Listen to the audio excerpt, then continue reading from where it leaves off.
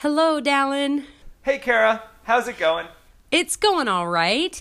We are in episode 2 of our podcast. Admittedly, we have not had time to even get feedback from y'all. So if That's someone true. gives us a game changer, we'll work it in probably later. Very though. true. And hello to everyone out there, and thanks for tuning in for episode 2. Should I say what we're talking about today, Dallin? No, let's leave it a surprise. Yes. Okay. Let's talk about. So I think one of the reasons Dallin and I thought about kind of jumping on this episode is we had a 4-day weekend because of fall break. And also because this is a very timely topic, and we were going to talk today about the pandemic. COVID-19, and it's the thing that has completely changed our society over the course of about 7 months. Does it seem like 7 months, Dallin? Time is weird. It does and it doesn't. Like on the one hand, it seems like we've been shut down forever. Yeah. Right? Like it could have been. Someone said that like 2020 is like the worst decade of in recent history. And many changes are hard, I think. Yeah. It's just been change after change. Like kind of just the homogeneity of days between March and now also kind of makes it feel like it hasn't been all that long. Like we could have shut down a month ago or 2 years ago. It's hard to tell. So, Dallin, it seems to me that people have learned something about themselves or their relationships during, especially quarantine. What about for you? Did you learn anything about yourself? Wow. Jeez. That's not on our list of talking points. Well, I'm a therapist. I just feel these questions. Did I learn anything about myself? I think it's been really interesting to see people's responses because there are like a lot of introverts that are saying things like, this is fine. Honestly, I wish society was more like this all the time. Yep. And they're on one far end, right? Like that's not most people. And then the other half of people are like, this is the worst year of my life. Yes. Everything sucks, because they really miss that social interaction. Absolutely. And I would say for myself, I'm somewhere in the middle of that. Mm-hmm. Like there are definitely a lot of things I've enjoyed about just like not having to go into school and just playing with things digitally and having a lot of time and space to consider things on my own.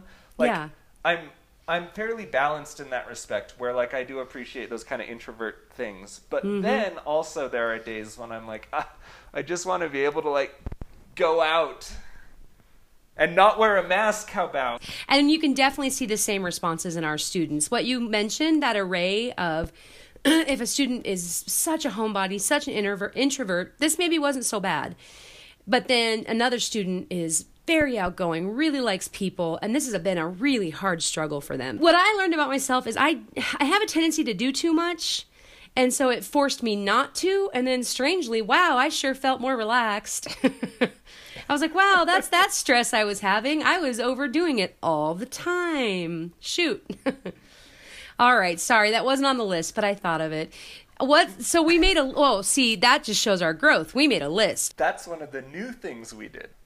Hey, did you hear about these new things called lists? We could use them for our podcast, we said, and then we did. All right, so now we're back in school, right? We have students in the building again. We do, at a much smaller capacity. Yeah.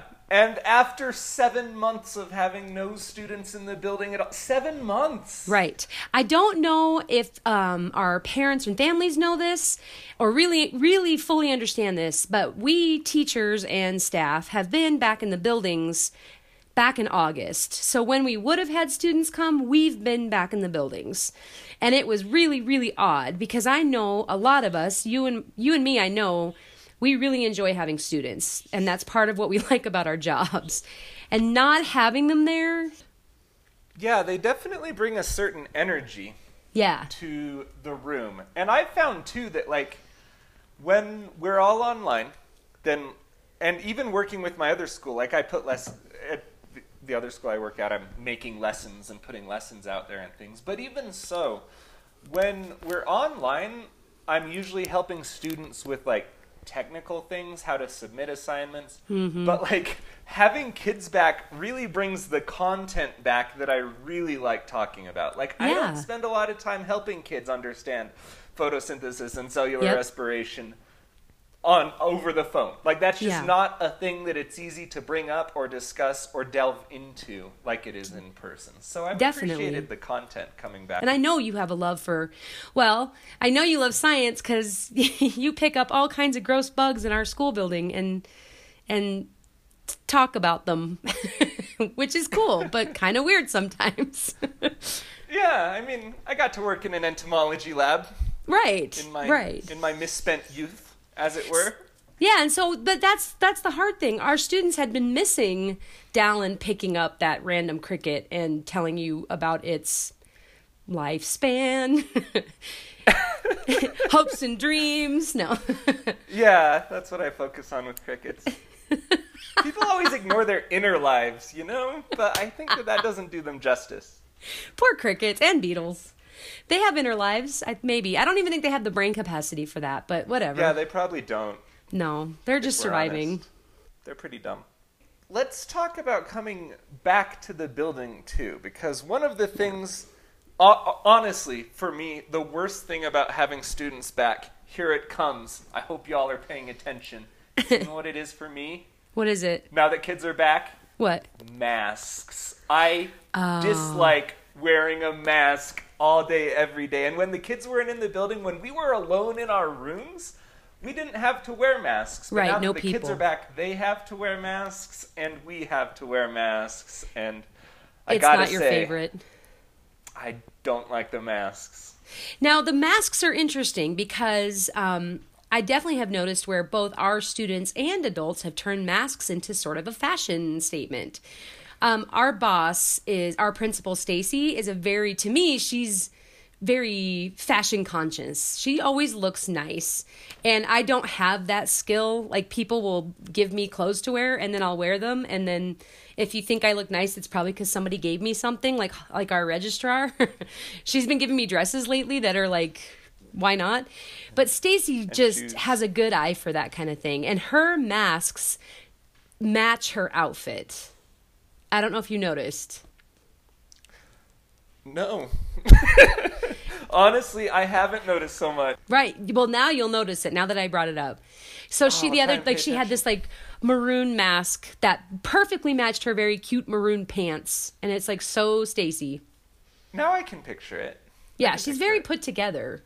I envy that quality. I have like a box of cheap disposable masks that I bought early on in the pandemic. Sometimes I'll get like an N95 mask from the school, and then I have just a couple of fabric reusable masks. One of them was made by the great English teacher, Lisa Parnaby, who's my alter ego at both of our schools. And because we share rooms at both of our schools, so it's kind of like a Batman Bruce Wayne situation. Which one's which? Yeah, exactly. Are you Batman, or is Lisa Batman? Lisa's Batman. I mean, I was going to say, I think we both know who's Batman and leave it at that. But the point is, I have just a couple reusable masks that I reuse frequently, and my plan is that if this pandemic continues long enough, over time, I will gradually accrue more reusable masks, and those are the ones I'm wearing. I don't want to buy them. I don't want to coordinate them. Like, I thought about looking like chemistry teacher masks, right? With like test tubes and stuff on them. And then I'm like, I don't want to embrace this. I also have masks made by Lisa, our English specialist, and I really enjoy Lisa's masks. And then I know for whatever reason she really enjoys making them. Wait, did she? So it's kind of cool did she give you more than one? Yeah, I have like 5. Like, well, I donated to the cause a bit to say thank you because, you know, I'm very nice. Just kidding.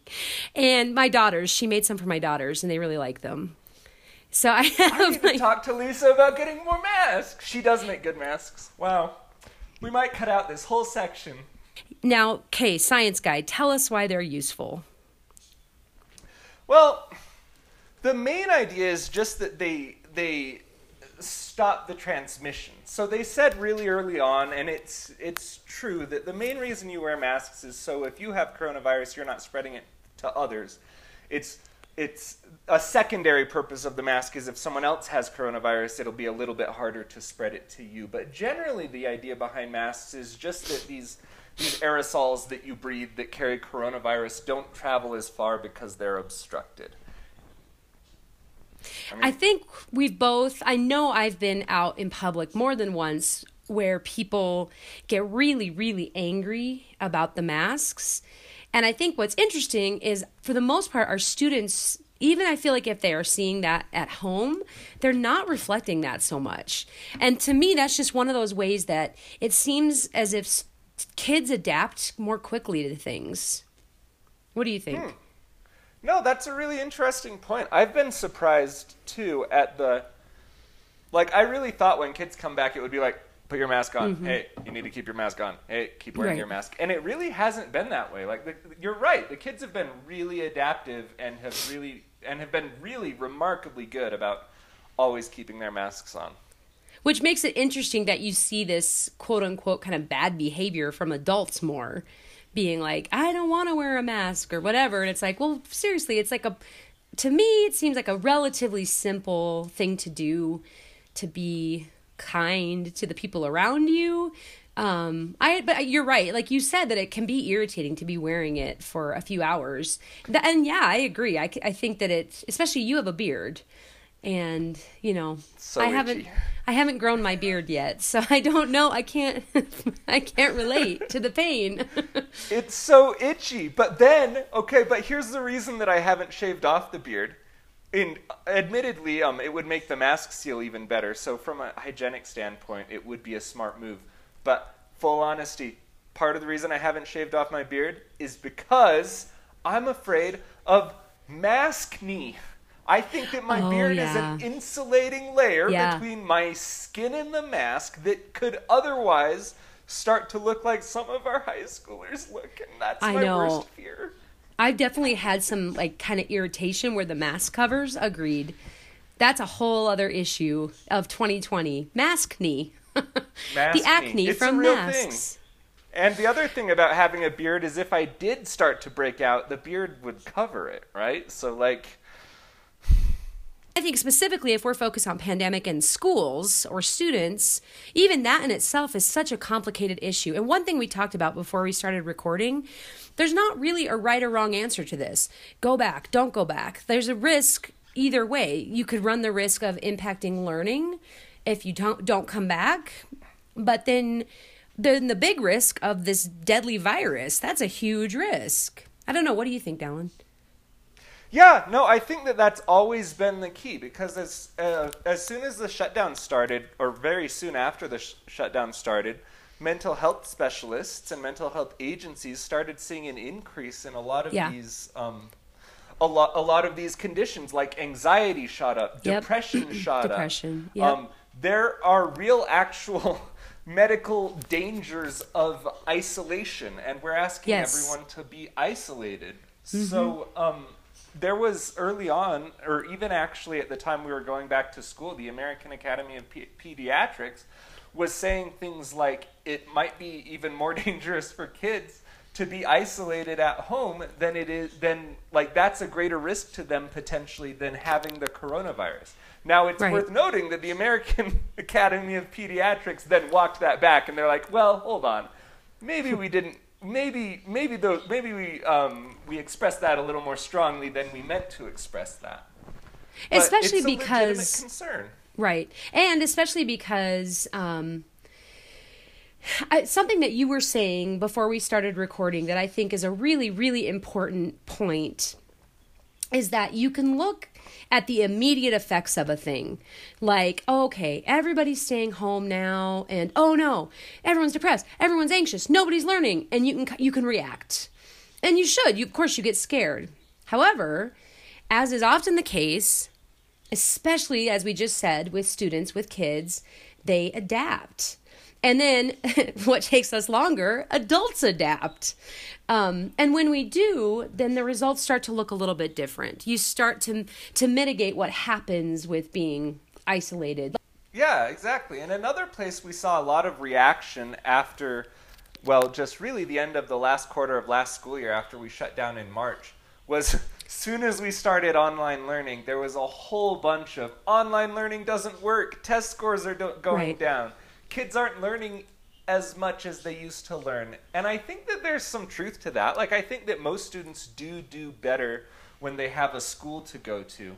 Yeah. But I also think that, even just speaking from a personal perspective, but I think that studies overall bear this out, that obviously when you shut everything down and make all these teachers that never had to teach online teachers, like, of course our metrics are going to go down. Of course we won't be as effective as we were in the classroom because it's a completely new format. But I really want to just advocate for the fact that there is a good and effective way to teach online.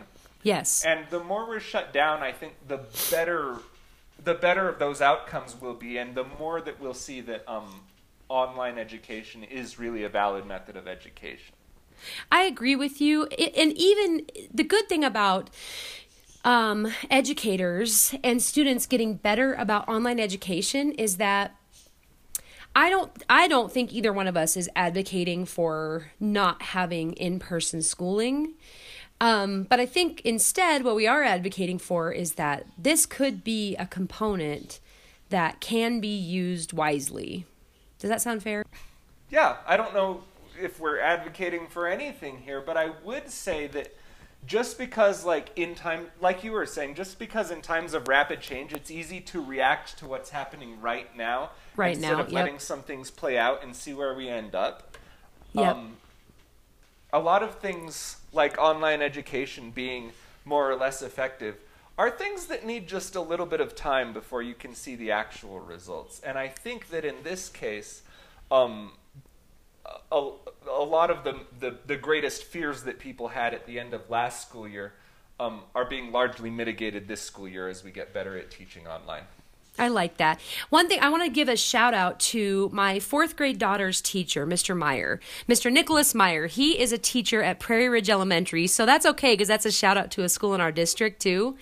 I think he does such a good job of saying, this is the challenge, and then here is the strength that can be built from it or garnered from it or developed from it. I love that he does that. It's so valuable that he said, this is a thing that's hard and the kids are struggling.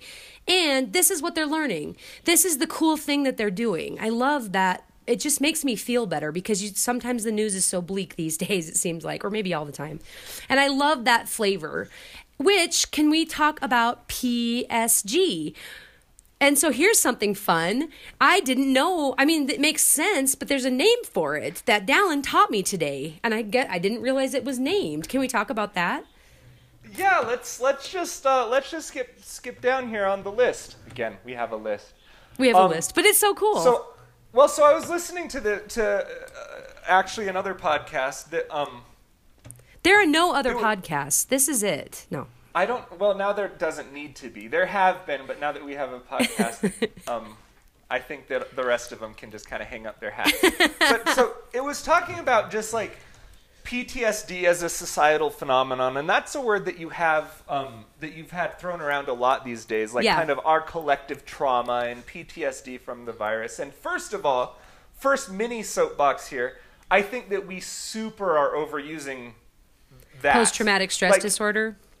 Like, even, to say, like, I had to spend 3 months mostly indoors video conferencing people, so that's why I'm experiencing PTSD, is really just like a super disservice to people that actually suffer from PTSD from actually having things happen. So I think that just like our news cycle has gotten just a little bit out of hand in claiming how traumatized we all are or should be.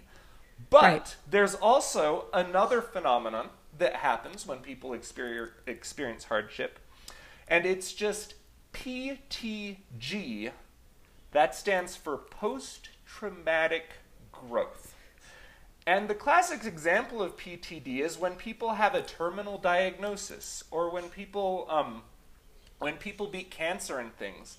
A lot of times they'll say things like, "This is the best thing that ever happened to me," because when I thought I was going to die, or the fact that I only have a certain amount of time to live, that made me reconnect with my family, and it made me less materialistic, and it made me want to fight for causes that I care about while I'm still here, and things like that. And I think that that's also an excellent thing to keep in mind during this time of isolation, and during this time of being a little bit more introspective and reassessing all of our values as individuals and as society, is that this could be an ideal time to really focus on the things that matter most and potentially experience some PTG, post-traumatic growth. Which I like. I'm going to give a quick therapist sidebar for, I guess, the idea if a person felt that, I guess, because I agree with you, you could definitely overuse a diagnostic term like PTSD, post-traumatic stress disorder. I think that a person experiencing, say, like swearing by that, experiencing PTSD from quarantine I would guess, be equating the trauma with isolation. Which, as you mentioned, can cause some pretty bad effects on different people. Yeah, well, so I'm not arguing that people aren't experiencing trauma, or that maybe that, like, legitimately there is no PTSD arising from this experience. Right. That's not what I'm saying. I'm just saying that collectively, I feel like we've been kind of using the term PTSD a little bit more casually than we should be. I can see that. I can definitely see that. And it's also kind of funny to think about. It sort of also makes me think of that idea of first world problems. The other morning I woke up and my internet and my television didn't work. And generally I would, if I heard somebody say that, I'd be like, well, read a book. But my personal response was, I just want to watch this thing while I drink coffee. And I was like, super upset by this very first world problem. It's funny that you catch yourself, and I think that that's also kind of happened with quarantine. Like, these are problems that are not, the heavy level problems. It's things like, I want to go to a restaurant. Well, that's nice, and I'm sorry you can't go right now. But, do you have food? Well, yeah, but I want to go to a restaurant. Like, it's hard. You're right. It's hard to kind of like weigh what people are going through. Well, and that makes me think, like, an area where I've become kind of frustrating myopic, especially over the summer and things when I'm alone at home all the time, is things like purchases. Like, yeah. I'll kind of agonize over, like, a $20 purchase on Amazon.com. Why? Because I'm bored. So I end up just, like, flipping it over in my head. It's like, do I need a shoe rack or do I not need a shoe rack to put my shoes on to go next to my door when I'm going out? And, like, over the summer, there are days where that was my day. And, like, looking back on it, it's like, okay, that's pretty ridiculous. Like, A, it's not that much money and it's a pretty small purchase. And B, like, it doesn't matter anyway on any level. But, like, when we have time alone to ourselves, that's what you got. Sometimes your mind just takes you places. We have our curriculum for our school is online, whether it's a quarantine or not. We work with Florida Virtual School so that our kids have that curriculum. We have always advocated our school is meant for the students to come in the building to work, even if they're working on online curriculum. And one of the main reasons we do that is the numbers over the years have shown that students who come in the building do a lot better than students who don't. And now we're in this situation where we're having to weigh school performance with physical safety. That's a weird thing to weigh. Like, it's almost like they don't equal. I don't know. It's hard that it's still wanting to advocate they come in to do better on school. But it's like, I'm not saying I want your child or your family to get sick at all. Yeah, this kind of segues into something else that I want to talk about, which is just risk assessment and how we handle the virus and things. Because this has been interesting to me, is that really this whole coronavirus, this whole shutdown has been just an area of risks and trade-offs that Right. all of society has had to deal with, right?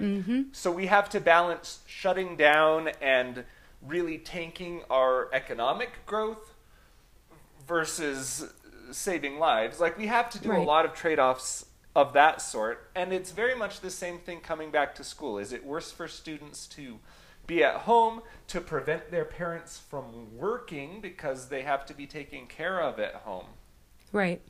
but to be safe from coronavirus while being susceptible to all sorts of mental things? Right. Or is it better to send them to school, risk coronavirus, but let their parents have more ability to get out of the house and To go work. knowing their children are attended, and then just bear the risk of passing on coronavirus more than would otherwise be the case? That's tricky. It is tricky. And I get that people have really strong feelings on both sides. Yeah, absolutely. I would say, as with so many things, I think that it's good to find a middle ground. I was just looking at some numbers. So far, our best approximation of the death rate from coronavirus is that overall it's about 0.6%.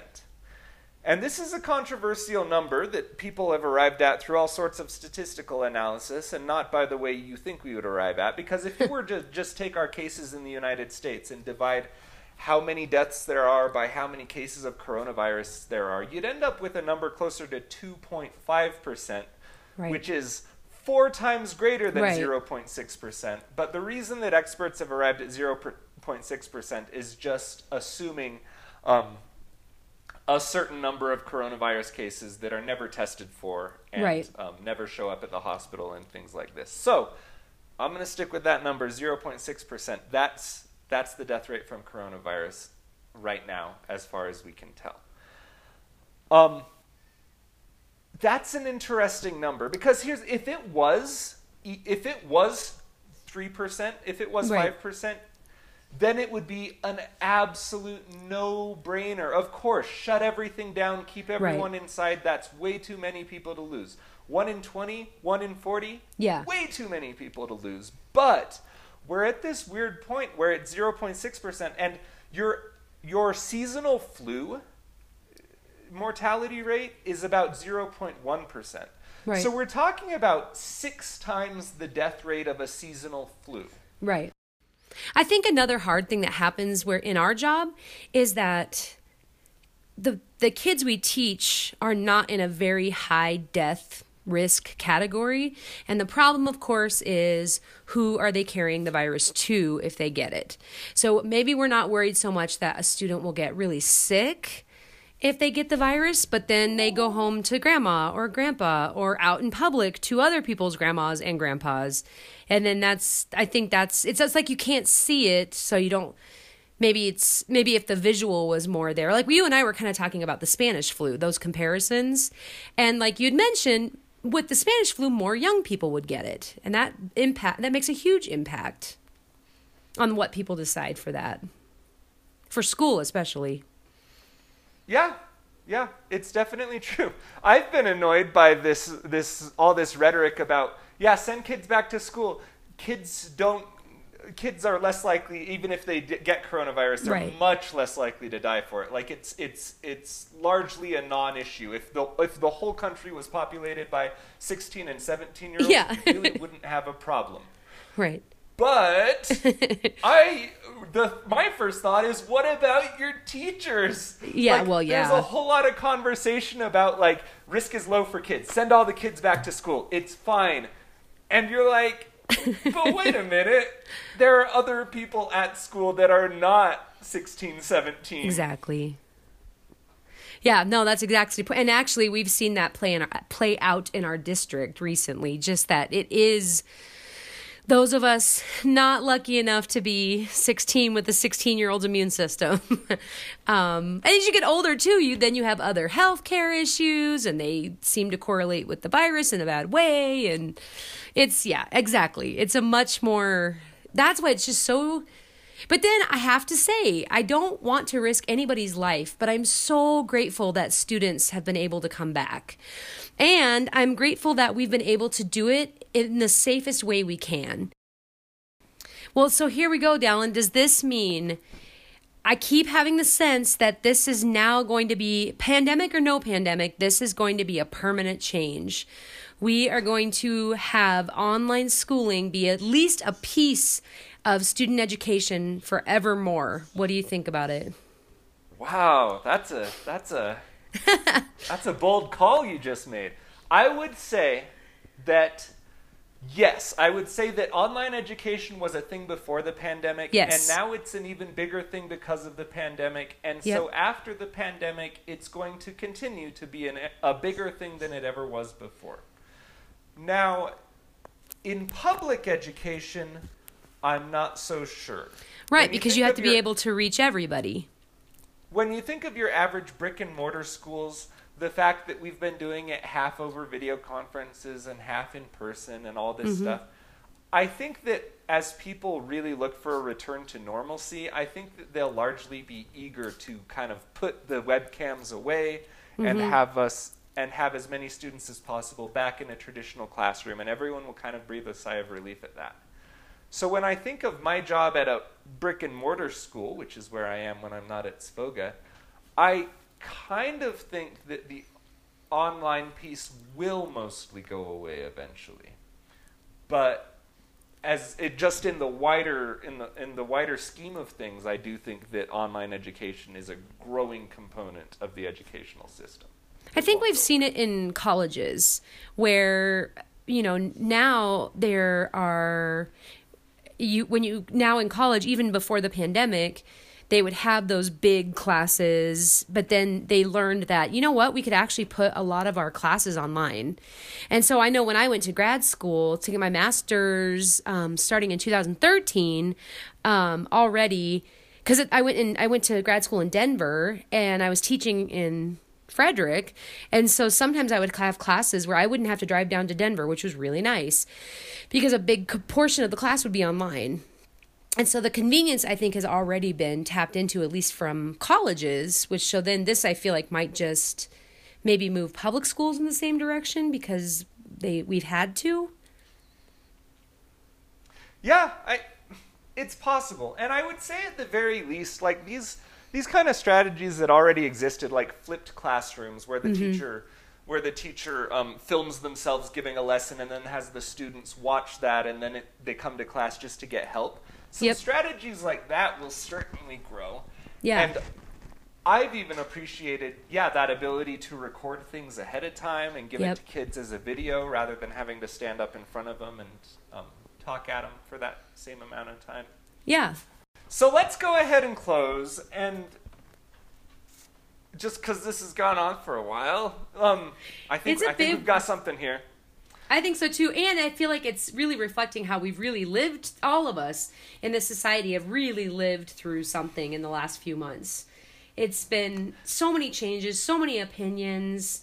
Sometimes it's just annoying, and sometimes it's life and death. That's a huge issue when it keeps teetering between those two things. Right. Everyone is in this super difficult position of suddenly having to weigh the pros and cons of things that they've never had to weigh the pros and cons of before. Right. I think that as much as I would like to give like some sort of answer, some sort of like major takeaway from all this, I think that all we can really advocate at this point is just that people continue to make decisions for themselves as to what is an acceptable risk for themselves and their family and what isn't. Yep.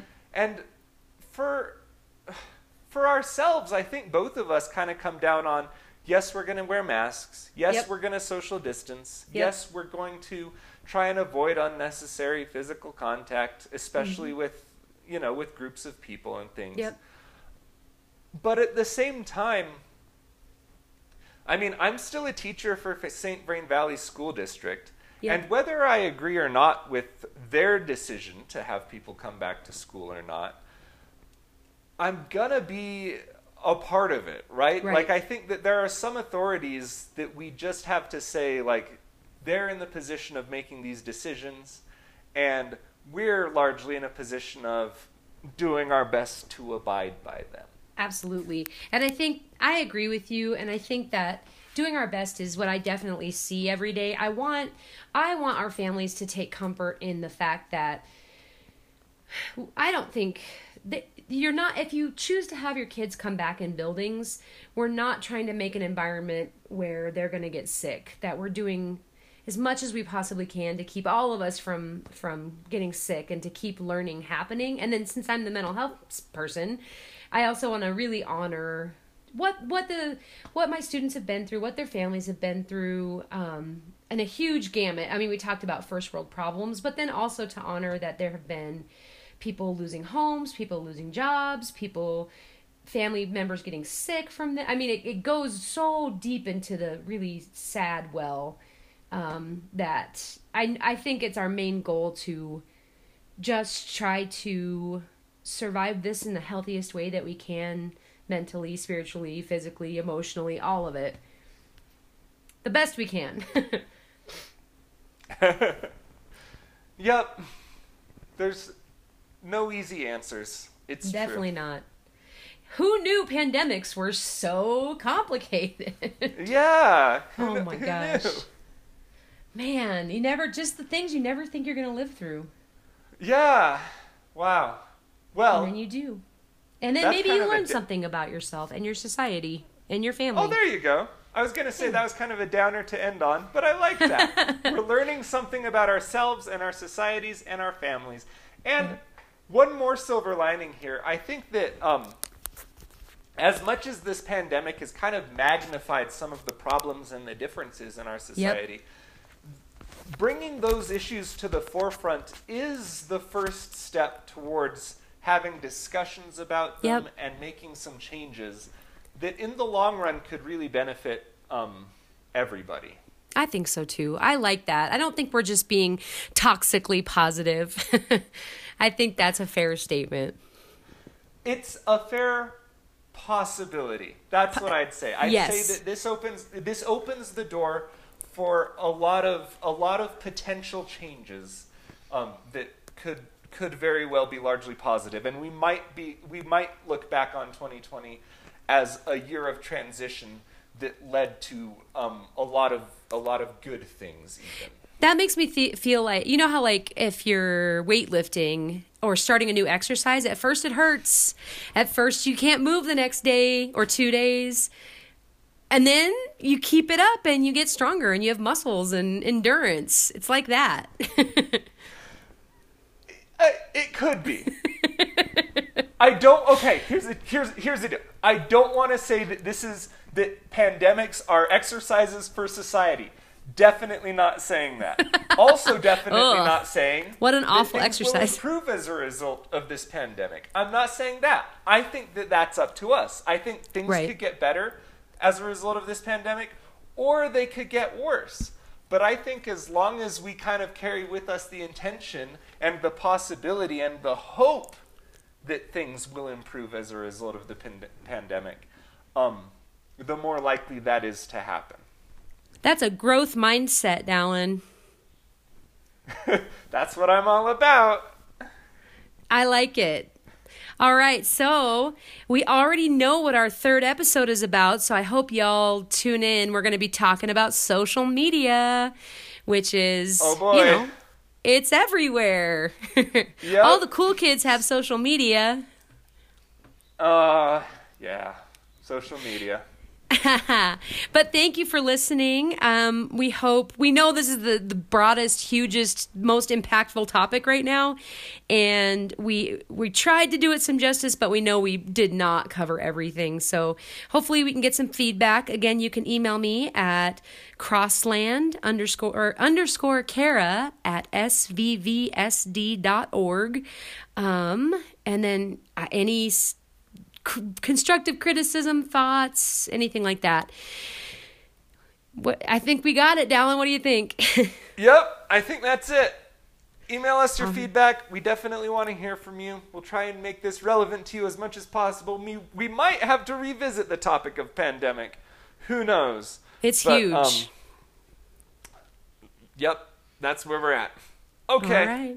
It's been real, y'all. Peace out. Peace out.